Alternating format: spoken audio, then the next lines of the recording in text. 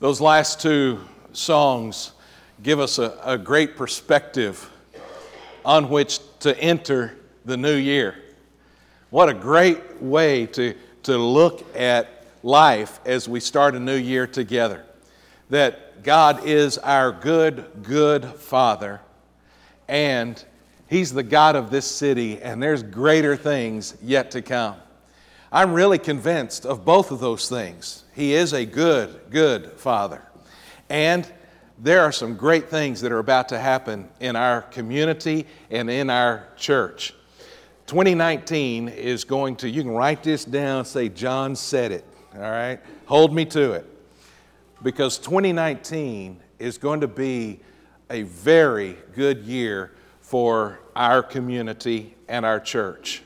You're going to see some tremendous progress being made in business and commerce in the city of West. You're going to see some great progress being made as we see empty lots being filled. We're already starting to see some of that. Some lots that have sat empty for a few years now, there are new houses that are coming in. In the very near future, within this next calendar year, you're going to see a whole lot more land open up, and more people are going to be moving in, bringing with them their tax dollars, bringing with them their boosts to the economy, bringing with them their hearts and minds and hands to become a part of the community and help us. You're also going to see in 2019 a huge leap forward for the school district as we are able to demonstrate to all of Texas the progress that the district has made, and we're going to finally be able to see in clear ways that this is one of the great districts in Central Texas. You're going to see that in 2019. You're going to be able to recognize some tremendous progress and steps forward in every area of our community, not the least of which is First Baptist Church. We're going to make some tremendous progress as well in some very significant ways. And I'm very excited about what is about to take place in the year to come. As we head into 2019, I wanted to announce to you this morning that we are adopting as our theme for 2019 the year of the family. And we're going to talk a lot about the family. We're going to have a number of events and resources available to strengthen healthy families and to help unhealthy families. We're going to make a big difference in family life this year. Just very soon, just right off the bat, we're going to start with our mother-son banquet in just a couple of weeks. Then we'll have our marriage retreat. Then it'll be time for the father-daughter banquet. Before long, we're going to have a class called Parenting in the Pew. This is, instead of a class, this is going to be more like a study group together. Parenting in the Pew. How do we, as Christian parents and grandparents, how do we raise children in the faith while protecting their own thought life, while protecting their own individuality? How do we teach them the most important things about who we are as believers in Christ? We're going to look at that together. Sometime during this year, we're going to have a study group that is made up of dads with daughters, because that's a unique relationship, and there are some very special things that take place in that relationship. We're going to equip dads who have daughters in how important that relationship is and how they can build on that, how they can strengthen their family through that. There's a lot coming up. Our men's conference will return in the fall. We took a little hiatus. I won't go into why that was, but it was good reasons. There were good reasons, and it turned out to be a good pause for us. But that's going to return in the fall. Obviously, we'll have the women's brunch again as we get into the winter time. The women's brunch is a huge event for our church that reaches many women in this area. All of this is going to come together in 2019 as we celebrate the year of the family. And I'm so excited about it. I wanted to share that vision with you as we kick off the new year together. And one of the reasons that I think this is so important for us is it actually addresses one of our core values. Those of you who've been around a while may not remember when we first started this, and those of you who are relatively new to our fellowship may not have seen this before. But FBC, our initials, remind us of our core values. FBC remind us of those things that are most important to us. FBC is family focused, we are Bible based, and we are Christ centered. I wanted to remind you of those core values as we start the new year, because we are family focused. We believe that we are a family of brothers and sisters in Christ. But beyond that, we want to help each nuclear family as well to be strong and healthy and happy. And so it is part of our mission, part of why we exist, to focus on what family is really supposed to be about. So as we enter into this year together, we're going to do so based on our core values. We're going to be family focused, Bible based, and Christ centered. We're excited about entering into this year as the year of the family.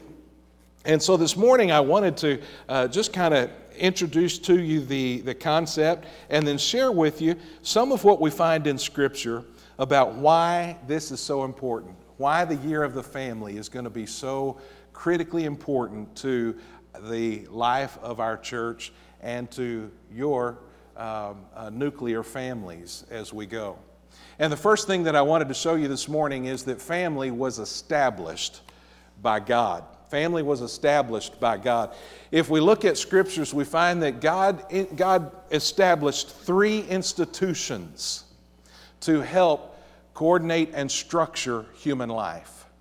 We have 3 institutions that help coordinate and structure human life. And those 3 institutions were established by God. God established the church, the body of Christ, the bride of Christ, the fellowship, the family of God. God established the church as a means of organizing His people into koinonia, which is a word that means fellowship, which means sharing life together.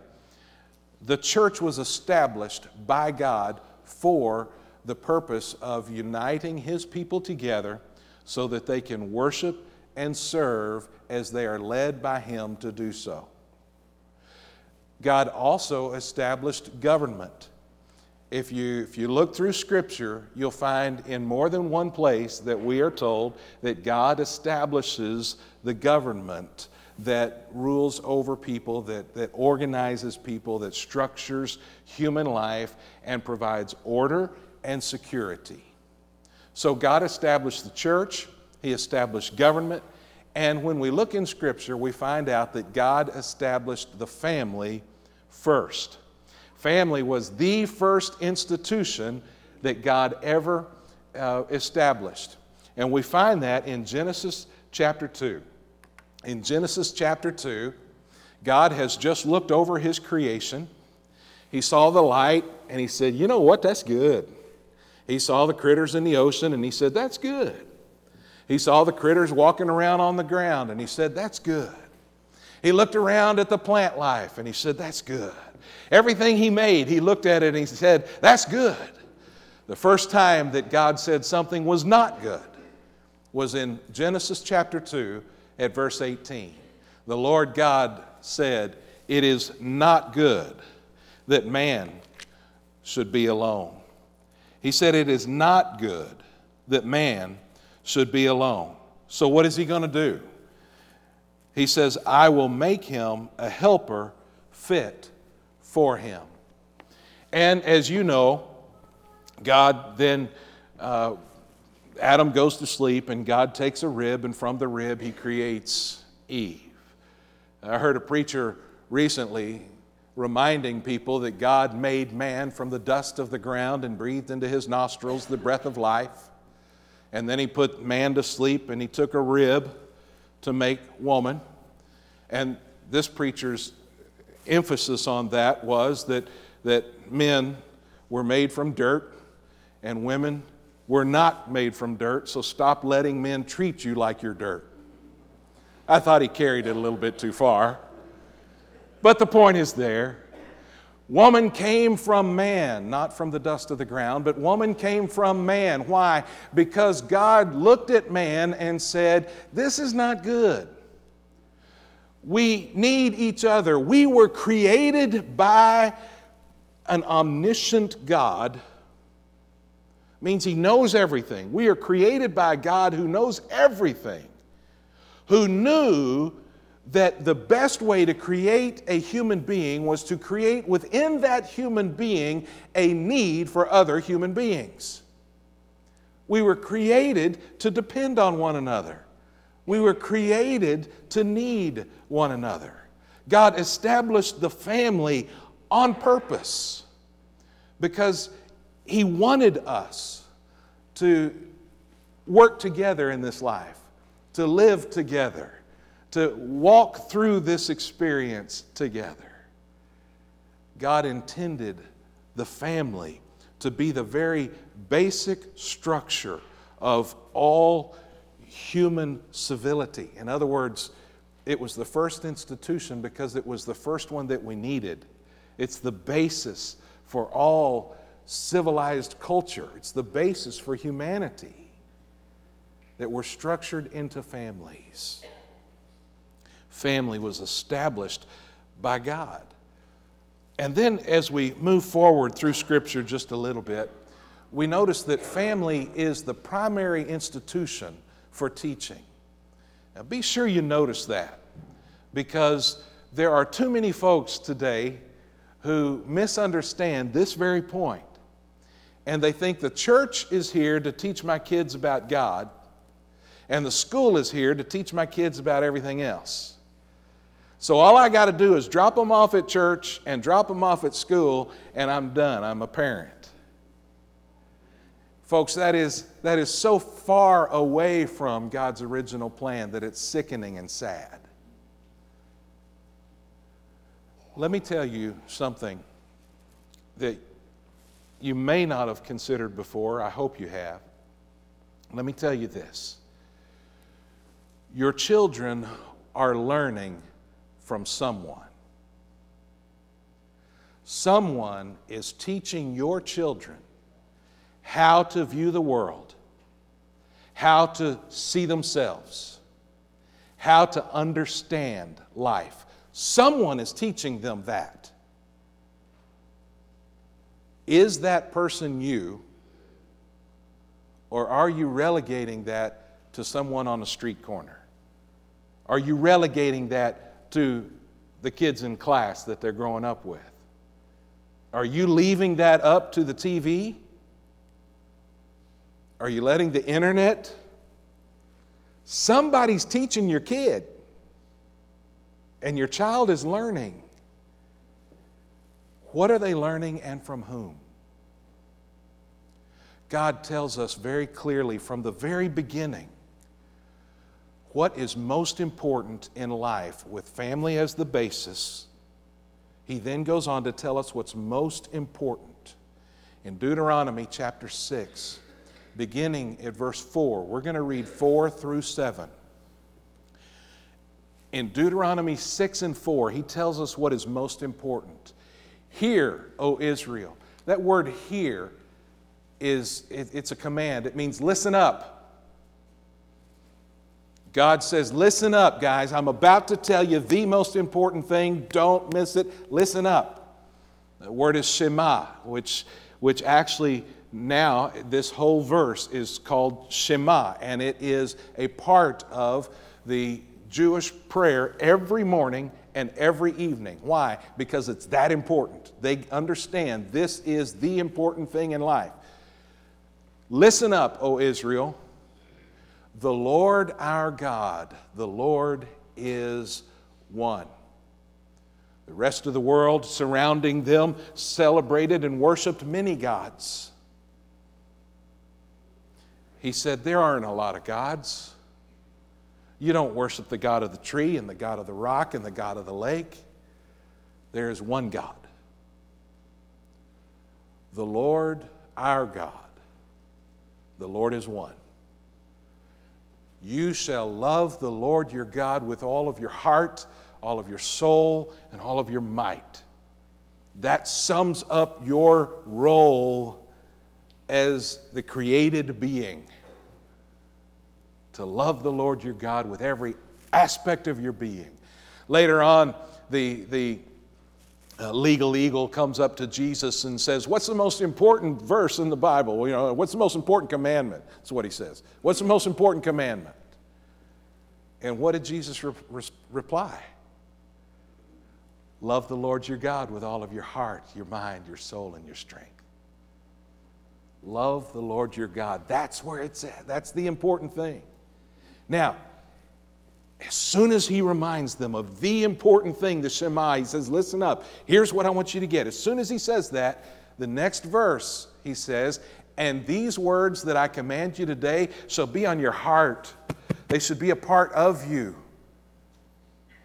And then he says, you shall teach them diligently to your children, and shall talk of them when you sit in your house, when you walk by the way, when you lie down, when you rise. He says, this is the most important thing I want you to get, Israel, so you get it, you hear, you listen, get it, and then teach it to your children. I know that in our day of tolerance, in our day of understanding, in our open-mindedness, I know we are encouraged to let our children be themselves and grow up and decide for themselves which way they will go. There is a Hebrew word for that, an ancient Hebrew word that I want you to remember. The idea of allowing your children to be open-minded and become who they are and grow and make their own decisions. The Hebrew word is hogwash. It's ridiculous. And it's unbiblical, and it's dangerous, and it's foolish, and it's stupid. Do you get my point? The Bible says, here's the important thing. Love God with everything you've got, and start teaching that to your children. And this is not a class. This is not sit down and write notes. This is when you get up in the morning, tell them about God. When you go to bed at night, pray with them and tell them how much God loves them. When you walk down the street, say, look at that cloud. You know who makes the clouds? Do you know why we have clouds? Because God loves us. When you get up, when you go to bed, when you lay down, when you rise up, when you walk down the street, you're teaching your children about God. Somebody's teaching your kids something. Are you teaching them what God told you to teach them? Because they're learning something. Family is the primary institution for teaching. And then we go a little bit further into Scripture and we discover that family requires commitment. Family requires commitment. I want to share with you a verse that we often see at weddings, and it is a beautiful verse of commitment. In Ruth chapter 1 at verse 16, listen to this and remember the weddings in which you've heard this. Do not urge me to leave you or to return from following you. For where you go, I will go. Where you lodge, I will lodge. Your people shall be my people, and your God, my God. Isn't that a beautiful verse for a wedding? Husband and wife standing up in front of everyone and say, you know what? I'm never going to leave you. Wherever you go, I go. Your people are now my people.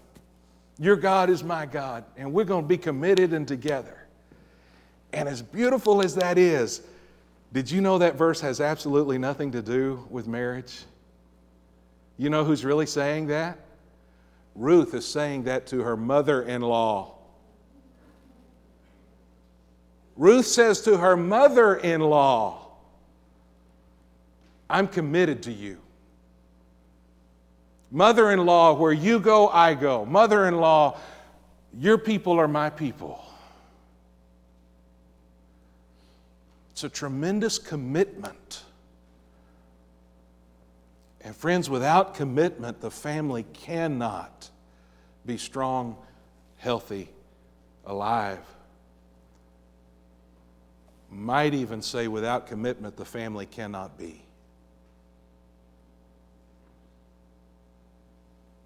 Years ago, I read a story about a man in one of the Central America countries. He had become estranged from his son. When son was growing up, Dad didn't have a whole lot of time. He was gruff. He was very prideful. He didn't connect with his kid. Kid got a little bit older, got into teenage years, rebelled. They went different ways. They had been estranged for years. Later on in life, Dad began to regret the choices he had made, the way he had lived his life. He began to miss his son. By now, he had no idea how to reach his son, had no idea where he was, how to get in touch with him. And so the only thing he knew to do was he took out a personal ad in the newspaper. You remember newspapers? They used to have newspapers back. He took a personal ad out in the newspaper. And he said, "Dear Jose, I'm sorry. I want to meet you. If you're willing, meet me at the courthouse on Saturday at 2 p.m. Love, Dad." He put that in the paper a couple of days. "Dear Jose, I'm sorry, I miss you. If you're willing, meet me. Courthouse steps, 2 o'clock on Saturday. Love, Dad." 2 o'clock on Saturday, Dad got to the courthouse. And on the courthouse steps, there were dozens of Jose's hoping to reconnect with Dad. There are so many families who are hurting. And so much of the time, it's because of the choices we make that we do that to ourselves. There are a lot of Jose's just want to reconnect with mom or dad or brother or sister. The only way that reconnection happens is through a real commitment. And the ironic thing is, if we could have that commitment first, we might not ever have to get to the point where we need the reconciliation. Family requires commitment. And then let me share with you, the family issues are not just for adults. The Bible shows us that family issues are not just for adults. The Bible addresses a lot of issues for adults. The Bible tells husbands to show your wives love. Wives, show your husbands respect. The Bible teaches us to honor our marriage vows. Has a lot to say about communication. Has a lot to say about how we treat one another within the family structure. The Bible tells parents to teach their children, to discipline their children. It tells parents to protect their children and to raise them in the way they should go. But did you know the Bible also tells children about their responsibilities? It begins very early on with the 10 Commandments. Exodus chapter 20 and verse 12. Honor your father and your mother. Honor your father and your mother, that your days may be long in the land that the Lord your God is giving you. I love when this is referred to in Ephesians, because in Ephesians, Paul points out that's the only commandment of the 10 commandments. It's the only commandment that comes with a promise. Honor your father and your mother, that your days may be long in the land that the Lord your God is giving you. There's a promise. a blessing. Honor your father and your mother. Well, how do we do that? Well, it starts with the easiest, most obvious answer, and that's obedience. Early on, Mom says, clean your room, you clean your room. That's honoring her. As you grow, it becomes more about respect and communication. It becomes more about talking, sharing what's happening in your life, honoring them in a respectful way. Proverbs tells us that we should look at our parents and learn from our parents. Proverbs tells us that we should follow them. Proverbs even tells us that we should work hard to make our parents proud of us. That we should live lives of wisdom so our parents will be proud. The Bible tells us that there are a number of responsibilities for children as well. So the family was established by God. It's the primary institution for teaching. It requires a real commitment, and it doesn't just teach adults how to be married and parenting, but it teaches kids as well how to be children in a healthy family. And so we're going to spend some time over this year unfolding all of that and thinking it through and talking about it. I do think it's important to us as well to remember that God uses family as a picture of His relationship to us. That's how important family is to Him. We sing of Him as a good, good Father.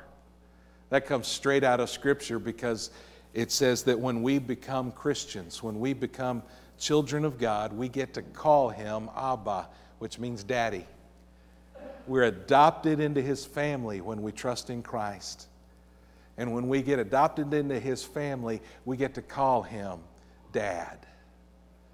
He uses family to describe our relationship with Him. Who is the church in relationship to Jesus Christ? The Bible says the church is the bride of Christ. Family. It even says that Jesus is our big brother. If we've come to know Christ and trust in Him, we've been adopted into the family. He's our big brother because He was the first.